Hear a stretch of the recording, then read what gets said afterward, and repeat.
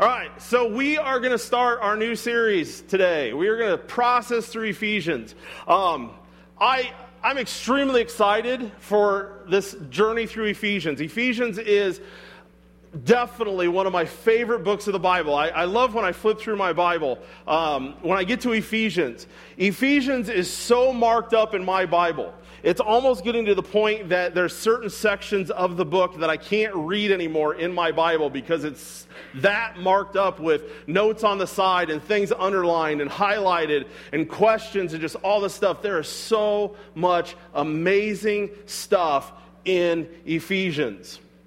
In fact, one person said it this way. They said this letter of Paul, is a treasure trove full of mysteries and riches which have been given to us freely in Jesus Christ. In fact, one theologian has called, and I like how he says this, he says Ephesians, when you look at all the epistles, all the letters of Paul, he's like, Ephesians is the Rolls Royce of all the epistles. Okay? Another theologian says that Ephesians is the most majestic expression of the gospel that we can find in the Bible. Right? Ephesians is such an amazing book of the Bible. And here's the thing I want to say for myself. I don't want to speak for Pastor Matt when he comes back and when he starts preaching on his weeks through Ephesians. But here's my view of Ephesians. Ephesians is one of those books, when I read it and just over and over and over have read it and studied it, Ephesians is one of those books where I will read something and I will sit there and say, yes, I get that. That makes total sense to me. And at the same time, I'll be like, but I do not understand that. Because that is so deep and beyond me. That makes no sense whatsoever. Right? It's one of those books that it literally can exalt you to a place of just wonder and awe and just, it's mind-blowing when you really understand what's being said in Ephesians. I mean, the first chapter alone, I mean, the section that I thought it was hilarious when we put together the preaching schedule with this, going through this book, and here it's like, hey, you got chapter 1 or the first part of chapter 1, and I'm looking at it and I'm just chuckling to myself because I am not joking. We could preach for months just on the first 14 verses of Ephesians because there's that much amazing truth just packed into the beginning of this book. And so that's why Ephesians is just so exciting, because the truth of Ephesians is so far beyond us that the only way that we can ever understand it, the only way it could ever really impact us the way that it's supposed to, is it's only going to do it when it's a deep revelation from the Holy Spirit himself on the truth that is recorded in this letter. It is an amazing, amazing book. Now, a little bit of background, just so we're all, understand it and know where we're coming from. Ephesians was written by Paul. Yet another one of Paul's letters to the churches. In fact, it was actually written by Paul while he was sitting in prison. This is one of the prison epistles. This is one that he was writing as he was finishing out his life pretty much in prison, awaiting to be tried for the various crimes that people were trying to accuse him of on his way to Rome. This was one that he wrote while in prison. That's important because as you read what he's saying here, you need to remember he's sitting as a prisoner. And he's writing these words of amazing encouragement and amazing blessing while he's sitting in prison, not knowing what his fate is going to be. I have to throw this out here real quick. If anybody sees me waving around, I am not having a Holy Spirit moment. There's a lot of flies. And I prayed before church with the praise team for a hedge of protection around the stage. And God, I guess, did not feel that was important because I got one bothering me right now. So anyways, another thing that's important to understand about Ephesians, it was actually written by Paul just a few short years before he was put to death. Paul is waiting in Rome. He's in imprisonment in Rome. He's waiting to be again tried and go before the emperor, and here he is. And this is just written a few short years before his life is ultimately taken for his faith. Again, important to understand as you look at what he's saying. The other thing that's important to understand about Ephesians is while it is called Ephesians, and while at the beginning of it does say to the saints in Ephesus, this book, this letter, was not written for one church. In fact, if you look at Paul's writing, anytime Paul was writing one church specifically, he was dealing with issues in that one church. Go back to our series through 1 Corinthians. That was a letter written to that church because Paul's saying, I'm going to address issues in this church. Ephesians is not that way. While we call it Ephesians, it is not necessarily a letter that was written just to the church in Ephesus. In fact, it was written to Ephesus so that it could then be spread and circulated to all the other churches. Because Paul is not dealing with a specific issue in the church, he's dealing with encouragement to all Christians. And the reason it probably went to Ephesus first is because Ephesus in that part of the world was like the epicenter of everything else. So of course Paul's like, we're going to start here and then it's going to spread from there to the other churches. So again, he's not just encouraging these Christians. He wrote this to be an encouragement to all the churches, to all the believers. So he sends it to the one place where he knows it's going to spread out to the other churches that surround it. But then why did he write it? There's a lot of reasons we can throw into why Paul wrote Ephesians, but ultimately Paul's desire through the moving of the Holy Spirit, so it's ultimately God's desire, is for every Christian that reads or hears his words in the beginning and also now today, is for us to fully grasp and to know the life that God offers us in Jesus Christ, that as Paul puts it, this is the words Paul used, he says, I want you to be filled to the measure of the fullness of God. Paul's like, that's what God wants for us. He's like, he wants us to be filled to the measure of the fullness of God. Now, again, picture this for a moment. Last week, I kind of mentioned this, just where God just puts me in awe.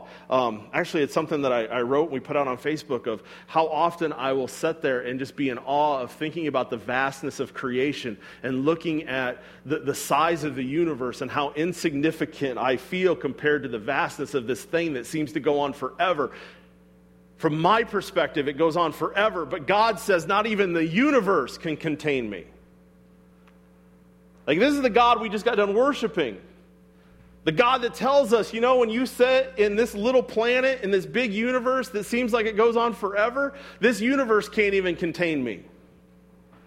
And Paul says, I want you to live a life that is filled to the measure of the fullness of God. Put all that, this is what I'm saying. I can say these words and it makes sense to me, but at the same time, I'm sitting here going like, that makes no sense to me. This is what I love about the Christian faith. And when people say, what's so unique about the Christian faith? That right there is just mind-boggling to me, that the God of the universe that can't be contained by the universe tells me that he wants little old me to live a life where I am filled to the fullness of him.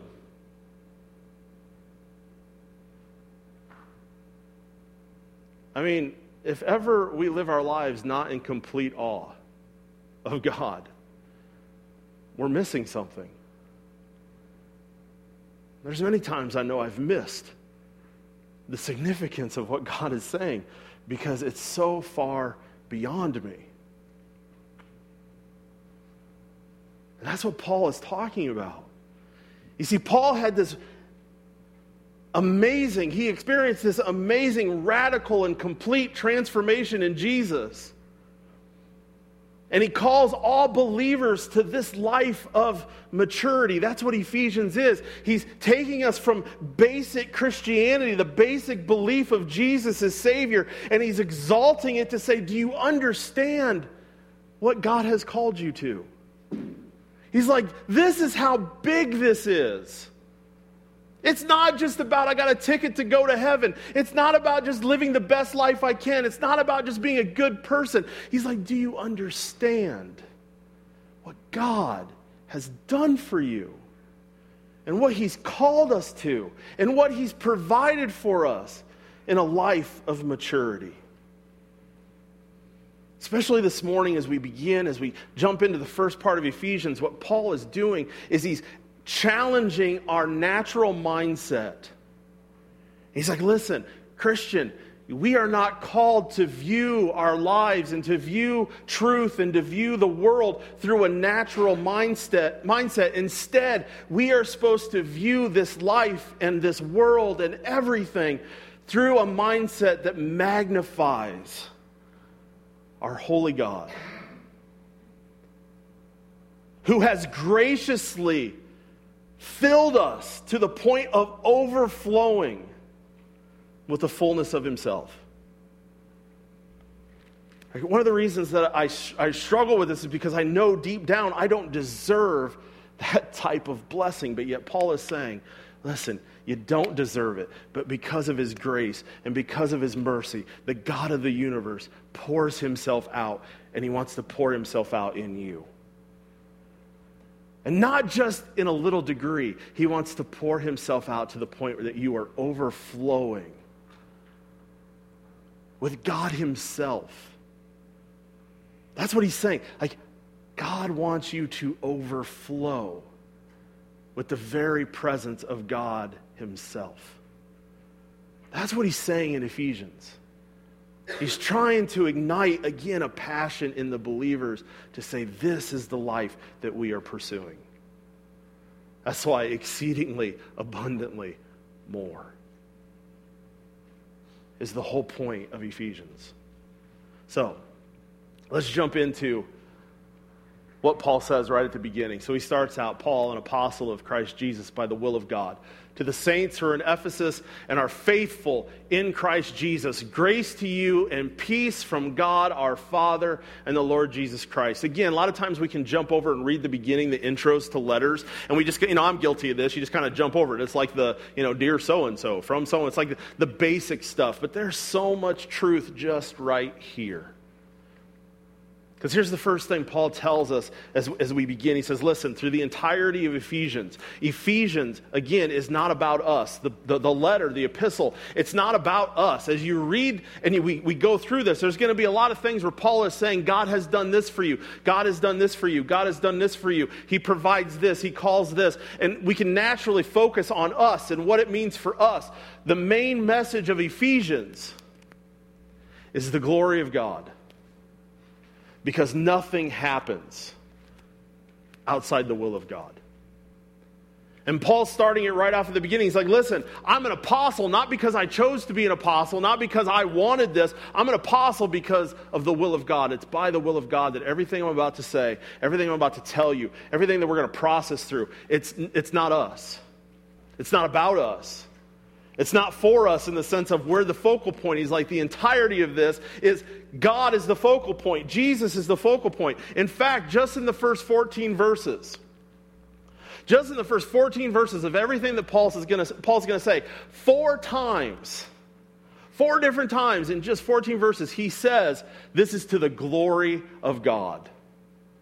To the glory of God's grace, to the glory of God, to the glory of God's grace. He just keeps saying this because he wants us to understand, Christians. He's like, listen, this isn't because of us. It's not because we deserved it. It's not because we've earned it. It's not because of anything other than the simple fact that God chose to do it. The reality of the matter is, and I try to remind myself of this every day, but I forget so often. It's like, here's the thing. I can't even get out of bed unless the will of God says I can. It's just like, that's how much Paul's wanting us to understand. This is how dependent we are on God. To the glory of God. It's all about Him. That's the message. The second truth that's important just right here at the beginning is Paul's also saying who this is for. Right? He's setting a precedent of identity.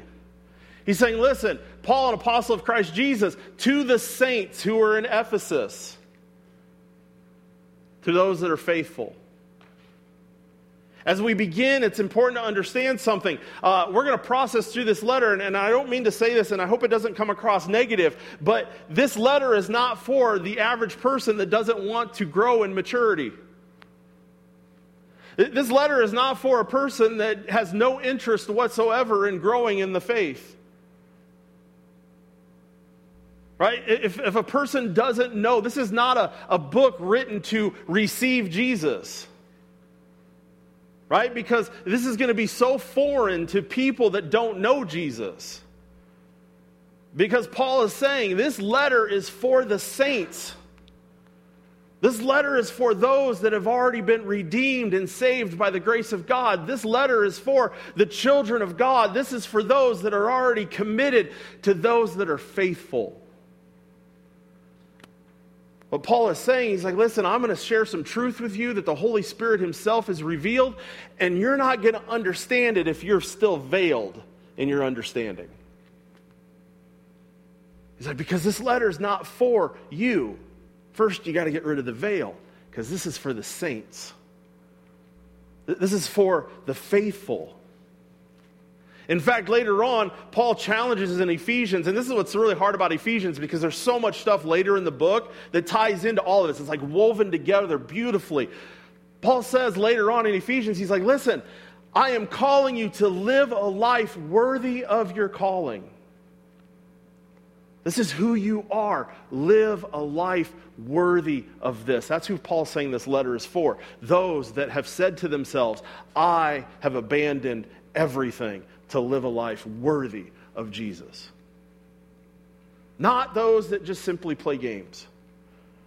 Not those that just simply come and I'm part of church because that's what's expected or for religious reasons. It's those that are faithful and those that are saints. In addition, what Paul is saying here is he's also telling us the importance of our identity.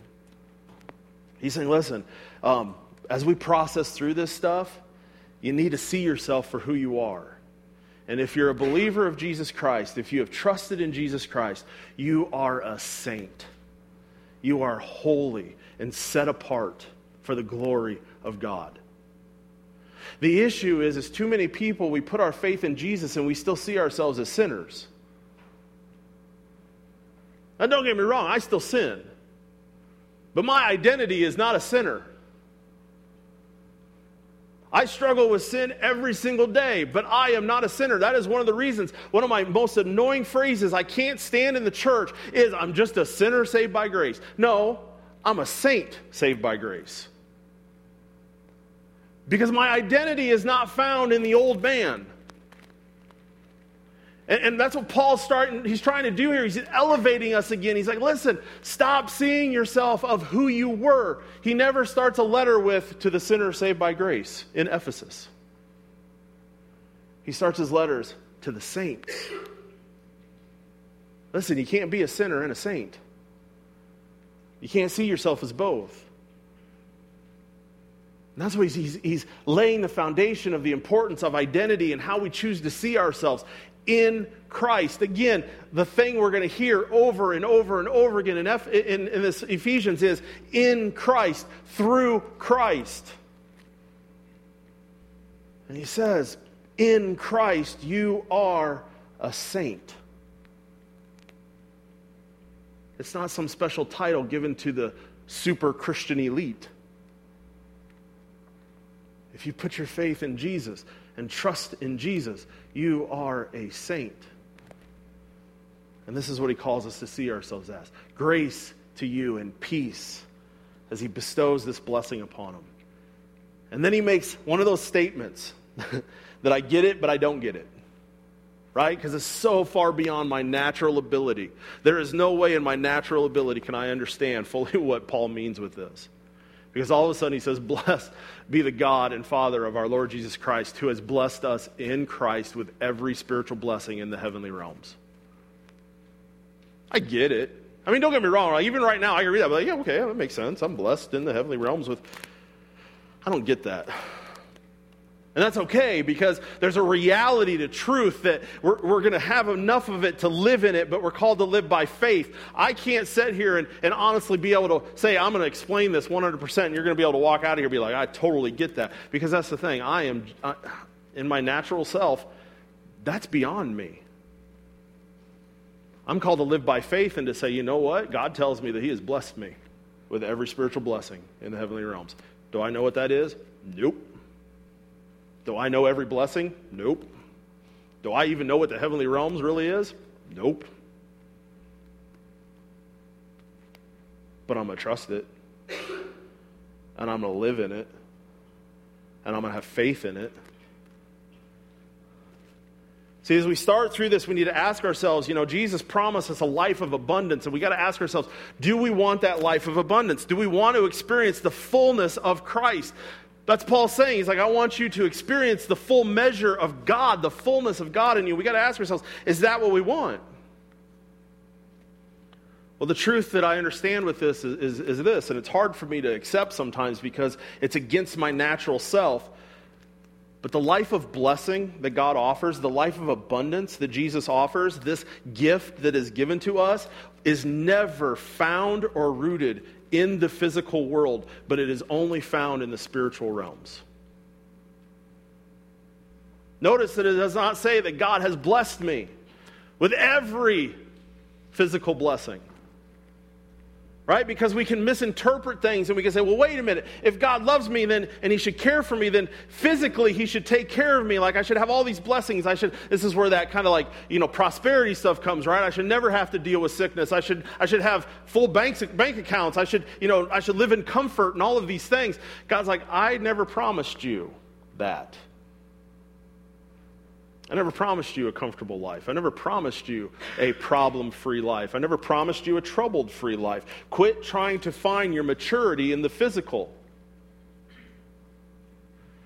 See, the reality that I have to wrestle with is that as a Christian, I spend a lot of my time trying to understand the spiritual world, the spiritual realms, through the lens of the physical.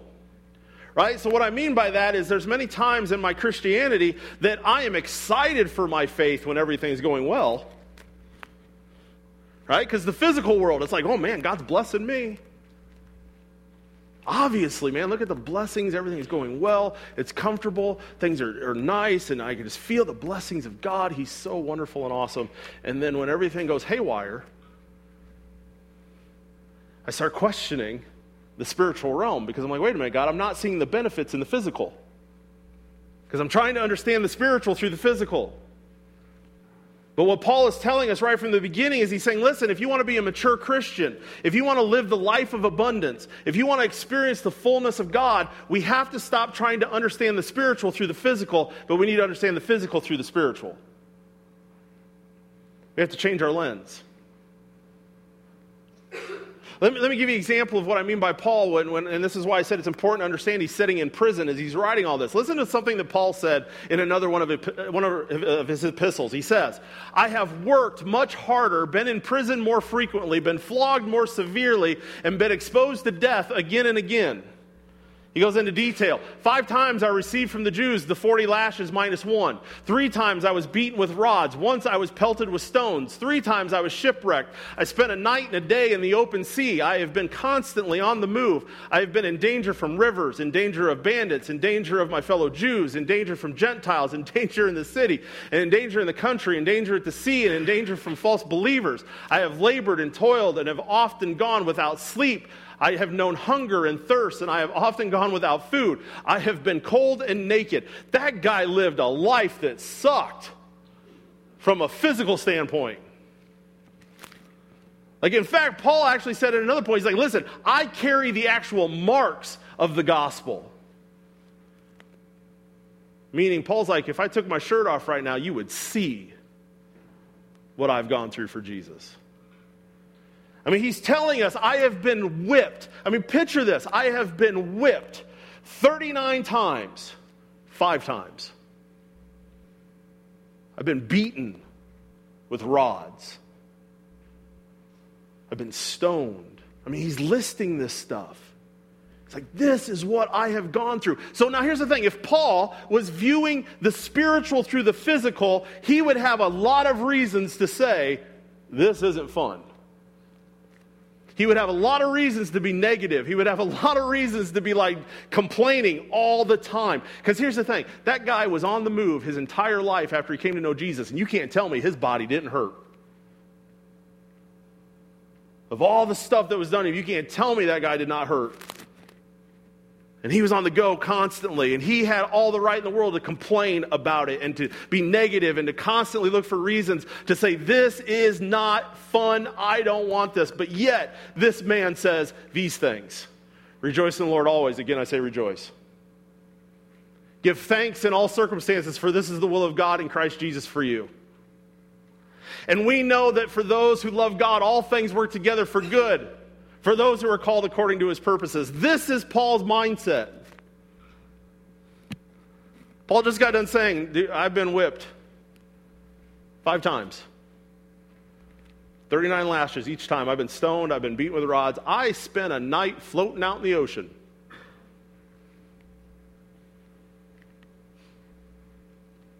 And we know that the God who loves us works all things together for the good. This was his mindset.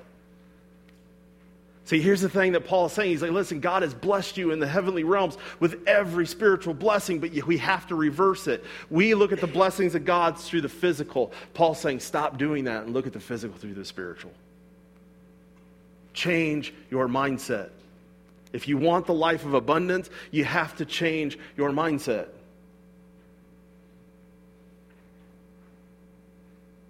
He goes on, and he tells us what the mindset is. He says, set your mind on things above, not on the things that are on the earth. This is what he's saying. He's saying, listen, you have been blessed with every spiritual blessing in the heavenly realms. So as Christians, if we want to live the life of abundance, we have to set our minds on the things above, the spiritual realms. And that's what we base our life off of. That's what we base our decisions off of. That's what we base our attitudes off of. We don't base it on anything that goes on in this world. Ever. Because we're called to live above this world. Yes, we're part of the world and we're in this world, but we are not called to be part of it in the same way that everybody else is. We don't see it the same way. We don't live the same way. We live differently. In fact, later on in Ephesians, Paul says this. He's like, listen, not only has he blessed you with every spiritual gift and every spiritual blessing that you need in the heavenly realms, he says, you as a Christian are actually seated with Christ in the heavenly realms. Again, I get it. I don't get it. Like, I get that, and it excites me. I don't get it because I'm standing here right now going, I don't feel like I'm in the heavenly realms right now. But Paul's saying it doesn't matter what you feel. It doesn't matter your circumstance. It doesn't matter what you go through.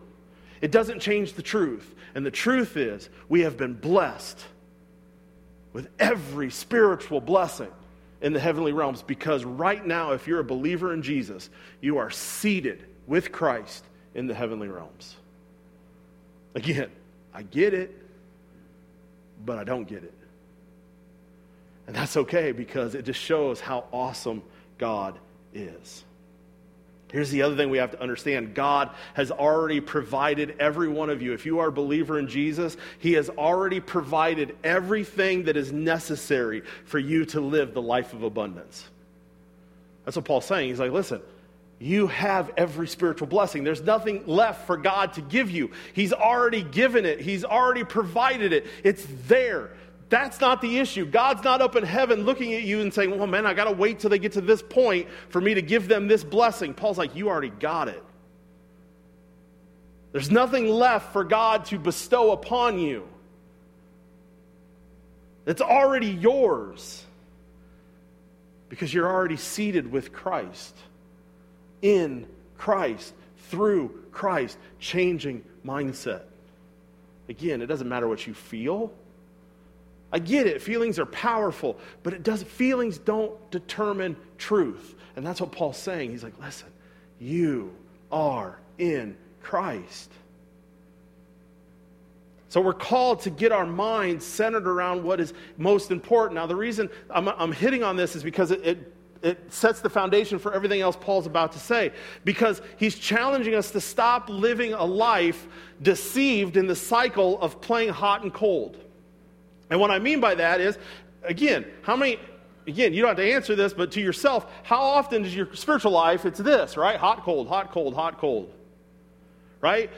Because we're deceived into this mindset of chasing after the things of the world, thinking that's going to give us the abundance of life. Right? Oh, if I just reach this level physically, then it's all going to fit together. Oh, and Satan's really good at it. He reminds me of the guy, and I use this as that other illustration before with temptation, but he reminds me of the guy, I can't remember what commercial it is, where, you got the guy, the fisherman guy with the, he's got the dollar hanging out there, and he's like, ooh, almost got it that time. Ooh, almost got it that time. You do realize that's what Satan's doing with us. That's what our natural, our sinful self is doing when we're chasing after the things of the world, thinking that's going to make us have a life of abundance.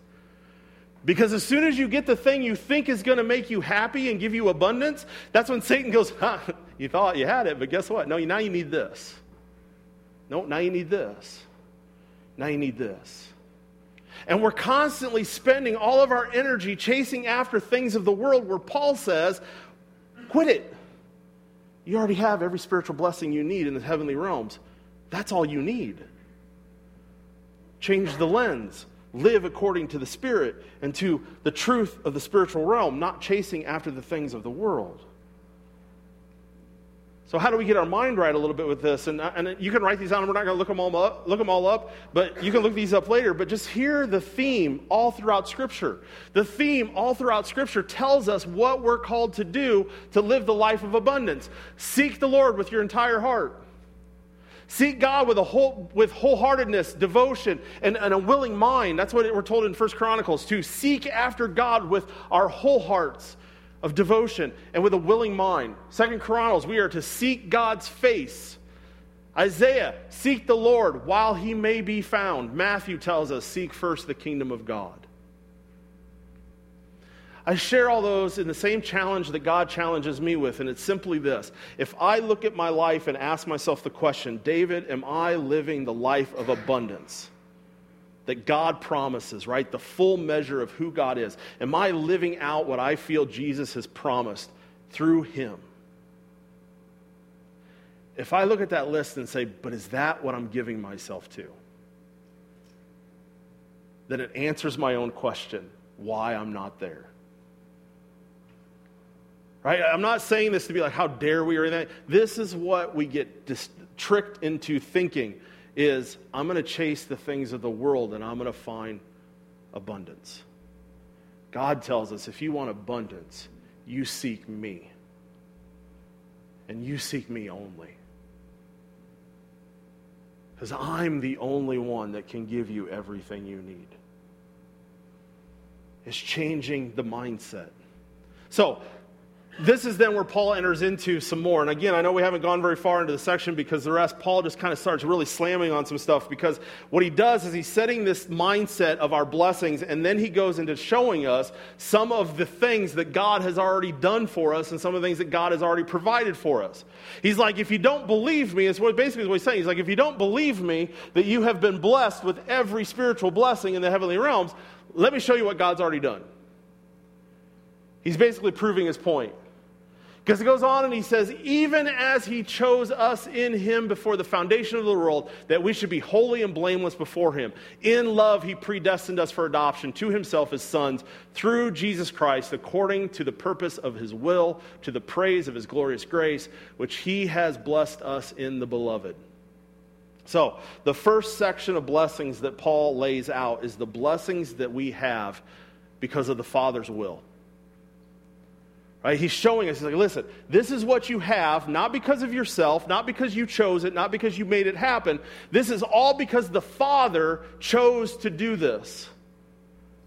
And this is what I love about, we can have another discussion about this another time, but this is one of the things I love about translations of the Bible. Because different translations might show this a little different. Like my NIV actually makes a break between the previous verse and this one. It's like, you have been blessed with every spiritual blessing in the heavenly realms, period. Right? And then it says, in him, you have been chosen before the creation of the world. It kind of divides the thought. It still fits, but it just looks a little wonky when you're reading it. I appreciate this translation because it doesn't make a break in the thinking. It doesn't end a sentence to go to the next sentence. In fact, what it says is, if you're looking at it in the book, if you have this translation, which is the one that the little booklet is, it says, you have been blessed in the heavenly realms, even as he chose us. Paul is combining the two thoughts. He's like, listen, do you want to know how significant this is, that you have been blessed with every spiritual blessing in the heavenly realms? It's even like this. He chose you before the creation of the world. Like, that's huge. That's massive. Paul's like, you want to know how important this is? It's even like this. He chose you before the creation of the world. Now, here's the funny part. And some of us might be a little bummed about this. Someday you'll get it. Malia thought it was funny to text me yesterday and laugh at me because she said, oh, tomorrow's going to be fun. Because she knows my personal theological view on like predestination and all that. Some of you that know and get into that theological deep stuff know what I'm talking about. Some of you are like, what are you talking about? I'm not getting into it. And I told Malia, I was like, listen, there's a lot of me right now that's fighting that I really want to get into someday. If you ever want to ask me my view, again, whatever. I'm not saying it's not important. It's not important right now. Okay? That's the point. Here's the point. Don't be giving me a thumbs down. That was the other thing they told me during staff meeting. They were going to start giving me hand gestures. Like, hey, you're doing good. You suck. Right? This is the kind of encouragement we do at this church. Right? Anyways, what is important for this morning, again, I'm not saying it's not important. I don't want to get bogged down into this whole predestination and what does it mean to be chosen and all of that. What's most important for this morning, though, what I want you to grab hold of is the fact that God chose to do what he did in Jesus before everything else. That shows you the significance of God's will and the blessing of this. That God chose to have Jesus come to die for our sins and be risen again and to offer us new life even before he created anything. See, that's significant because what it tells me is this. The blessings of God are not dependent upon me because he's the one that's chosen to give them. And he chose to give them before I ever even came into existence. See, the issue is Satan wants us to think whether we deserve them or not. Like it's up to us to earn them, to merit the blessing of God. God's telling us, Paul is saying, listen, God decided to do this before you even had a chance to sin. He decided to do this even before you were thought of. Even before the world was formed. This is what Paul's saying. He's like, there's an eternal plan of God, and it's not dependent upon us to earn it. He's like, you want to talk about a blessing? That's a blessing, because if it was left to whether I deserve it or not, I'm never going to get it. You're never going to get it. And he tells us, this is the other thing I want us to notice, whether chosen, however you want to interpret that, that's not, again, the important part. The important part is God made this decision. And he tells us what the decision was, that we could be holy and blameless before him. That we could be holy and blameless. Paul is telling us this is God's intention, that we can be holy and blameless before him. And then he goes on to say how we can become holy and blameless. Again, this is just one constant train of thought. You can be holy and blameless because God made this plan before he created anything else. And this is what he wants. And the way that he's going to make it happen is because he chose to adopt you. He chose to adopt us to himself. Now, here's the thing about adoption. I want us to understand this because I don't know where your head's at. Because we're not talking about the adoption of a little baby that never knew any different. And, there's that cute little baby, and I want to take that baby home, and I want to love that baby and have that baby part of my life, and that baby's going to grow up never understanding anything but this. No, this adoption is talking about an adult adoption. Like, God saw you all jacked up, and he still chose to adopt you. Like, he didn't see you as the cute little baby, innocent and sweet and all that stuff. He saw you as the mess that you are. The broken mess that you are, and he still chose to adopt you. He took you home as an adult. Again, don't get hung up on like, well, what age you accept that. He saw you in your mess and brokenness, rebellious heart, and he still chose to adopt you, to make you holy and blameless. This is what I love about this holy and blameless, is because in Roman law, if I was adopted in Roman law, if I was an adult, and this did happen a lot, where if you didn't have an heir, somebody would adopt an adult that would be their heir so that they could carry on the name and give the fortune to and all that stuff. In Roman law, if I'm adopted as an adult, my entire previous life is completely wiped clean. Meaning, if I have debt of any kind, as soon as I'm adopted, all my debt's forgiven. I owe nothing to no one. If my family owes debt, as soon as I'm adopted, it's all gone. All debt is gone. All responsibility from the old life, because in the eyes of the law, I am no longer the person I was. I'm brand new because I'm adopted. Holy and blameless. Because he chose to adopt me. Again, this is why Paul says later on in Ephesians, live up to your calling. Live up to your identity. God chose to adopt us and make us holy and blameless because he had this plan before the creation of everything. We are blessed by the will of the Father. The second thing is, he goes on, because of this, we're also blessed by the working of the Son. Because Paul then goes and he says, in him, talking about Christ, this is how God is able to adopt us, right? It all flows together. He's able to adopt us and make us holy and blameless because we have redemption through his blood, the forgiveness of our trespasses, that he's bestowed upon us with all wisdom and insight, or wisdom and understanding. And he's revealing to us a mystery. So I want us to understand this just real quick. How are we blessed? This again, he's showing us this is how blessed you are in the heavenly realms. That you have redemption. The word here for redemption, a better word for it would actually be you have been ransomed. Right? God paid to get you back. And he tells us you were redeemed through his blood. You were ransomed through his blood. That's how you have been adopted, is because you have been redeemed. The price of you is the blood of Jesus. And he goes on, not only have you been bought back, you've been forgiven. This is important because he's saying, listen, God could have bought you back, but he still could have made you feel guilty for all the stuff you did wrong, right? He's like, he still can make you and hold that over you. We as humans do this all the time, right? Love my kids, but we like to throw their mistakes back in their face sometimes. I mean, I know nobody else does that. I do it. I'll confess it. That's why Paul says both. He's like, not only have you been redeemed, not only have you been ransomed, but God ransomed you and forgave you of all of your sins, and he holds none of it against us. Mindset, right? Because I guarantee you, most of the people in this room, God doesn't hold any sins against you, but you hold them against yourself. There's a lot of people that don't have a future the way God wants you to have a future because you're still living in the past of what God's already forgiven. See, that's what Paul's saying. He's like, this is how blessed you are. Not only that, not only have you been forgiven, he's done this through all wisdom and insight.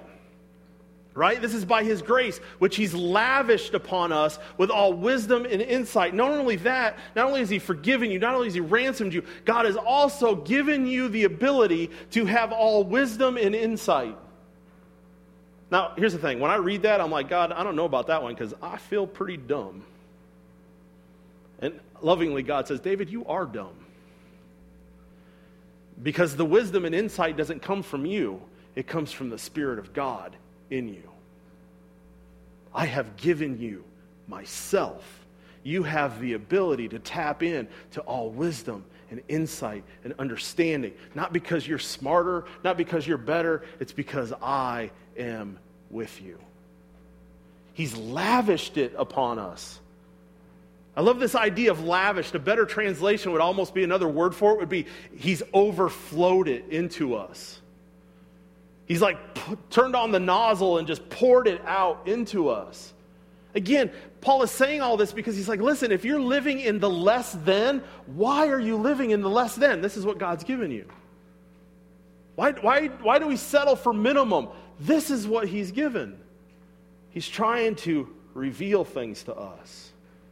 And he goes on and he's like, listen, not only this, but he's obtained, in him we've obtained an inheritance, having been predestined according to the purpose of him, who work all things according to the counsel of his will, so that we who were the first to hope in Christ might be to the praise of his glory. I don't know about you, there's a lot of words there and it's deep, but man, I walk away from that going excited because here's the thing. How many of you are living this day right now going, dang, how awesome is that? I get to be for the praise of God's glory. That's who I am.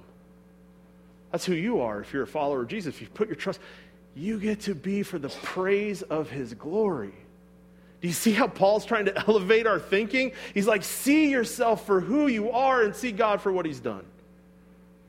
And the last thing he takes us in is he starts showing us the blessings we have because of the Spirit's presence. He shows us the Father, he shows us the Son, he shows us the Spirit. He says, in him, you also, when you heard of the word of the truth, the gospel of your salvation, and believed in him, you were sealed with the promised Holy Spirit, who is the guarantee of our inheritance until we acquire possession of it to the praise of his glory. Here's the blessings that Paul is saying. He's saying, listen, in Jesus you have been marked and sealed. You are God's possession. The way this has always made sense to me, and you may have heard me say this before, but every time I read that verse, the only thing I think about is Toy Story.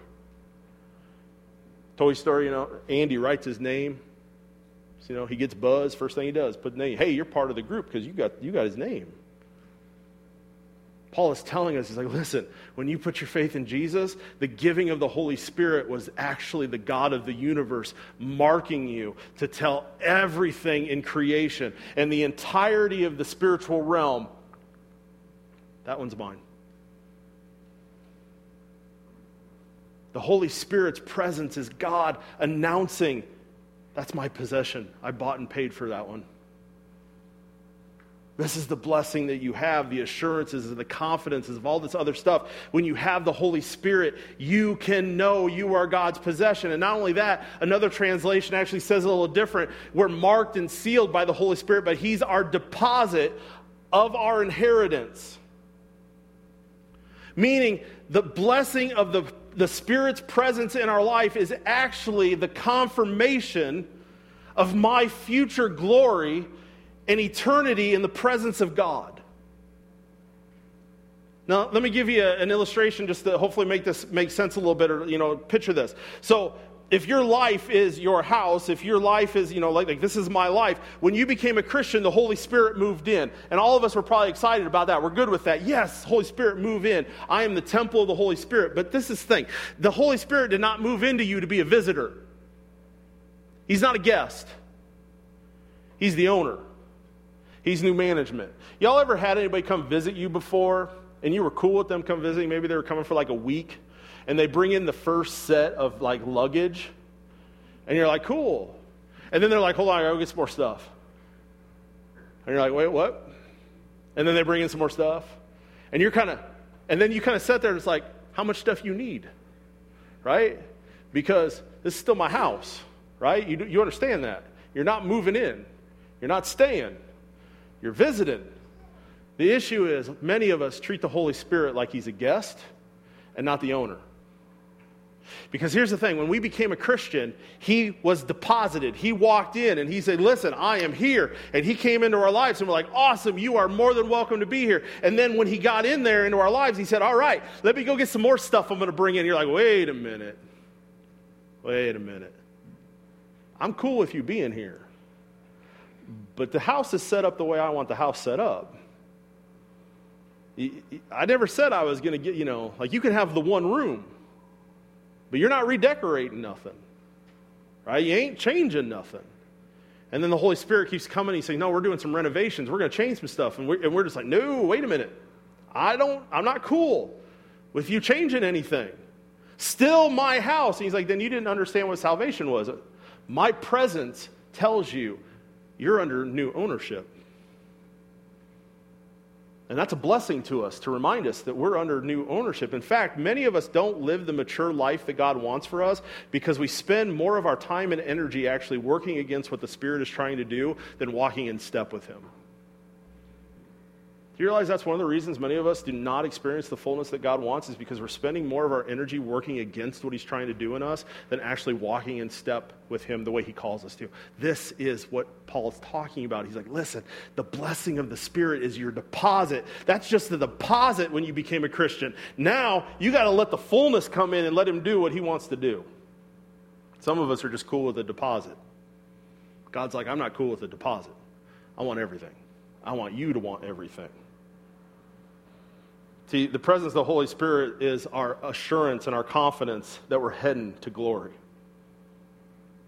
In fact, I chuckled to myself because when I got to thinking about this, when the Spirit of God is working in my life and He's speaking and He's transforming and He's shaping, He's showing me that He's taking me somewhere and He's taking me someday to that possession of everything. And I chuckled to myself because the first thing that popped in my head was, I'm like, well, we're moving on up to the east side.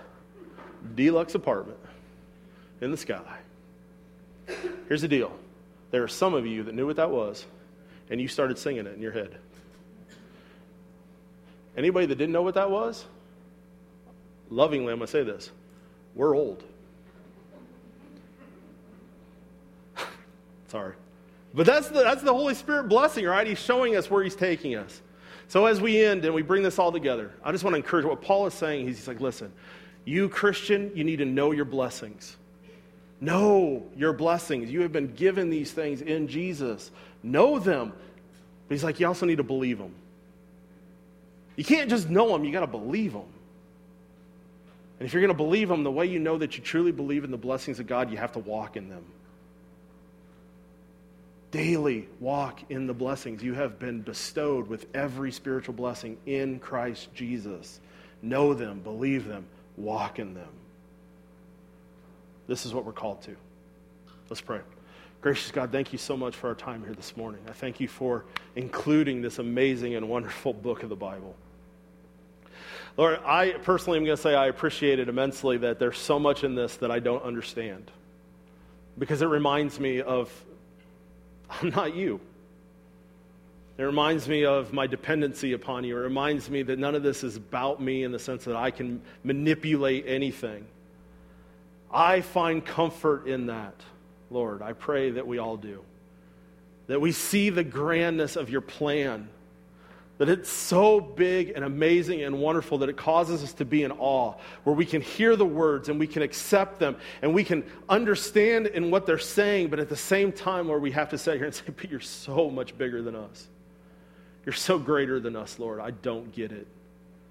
But this, again, is why you call us to live by faith. Lord, I pray an excitement for us in our Christianity that we will desire to mature and grow and not settle for less than. Because, Paul, you are showing us the amazing life of abundance if we just take hold of it. Lord, let us leave here excited and ready to charge after it and not to live less than. We give you praise in all of it. Jesus, we thank you for your love, mercy, grace. Glorify yourself as your word tells us that we are to the glory of your praise. We give you all the love and devotion. In your name we pray. Amen.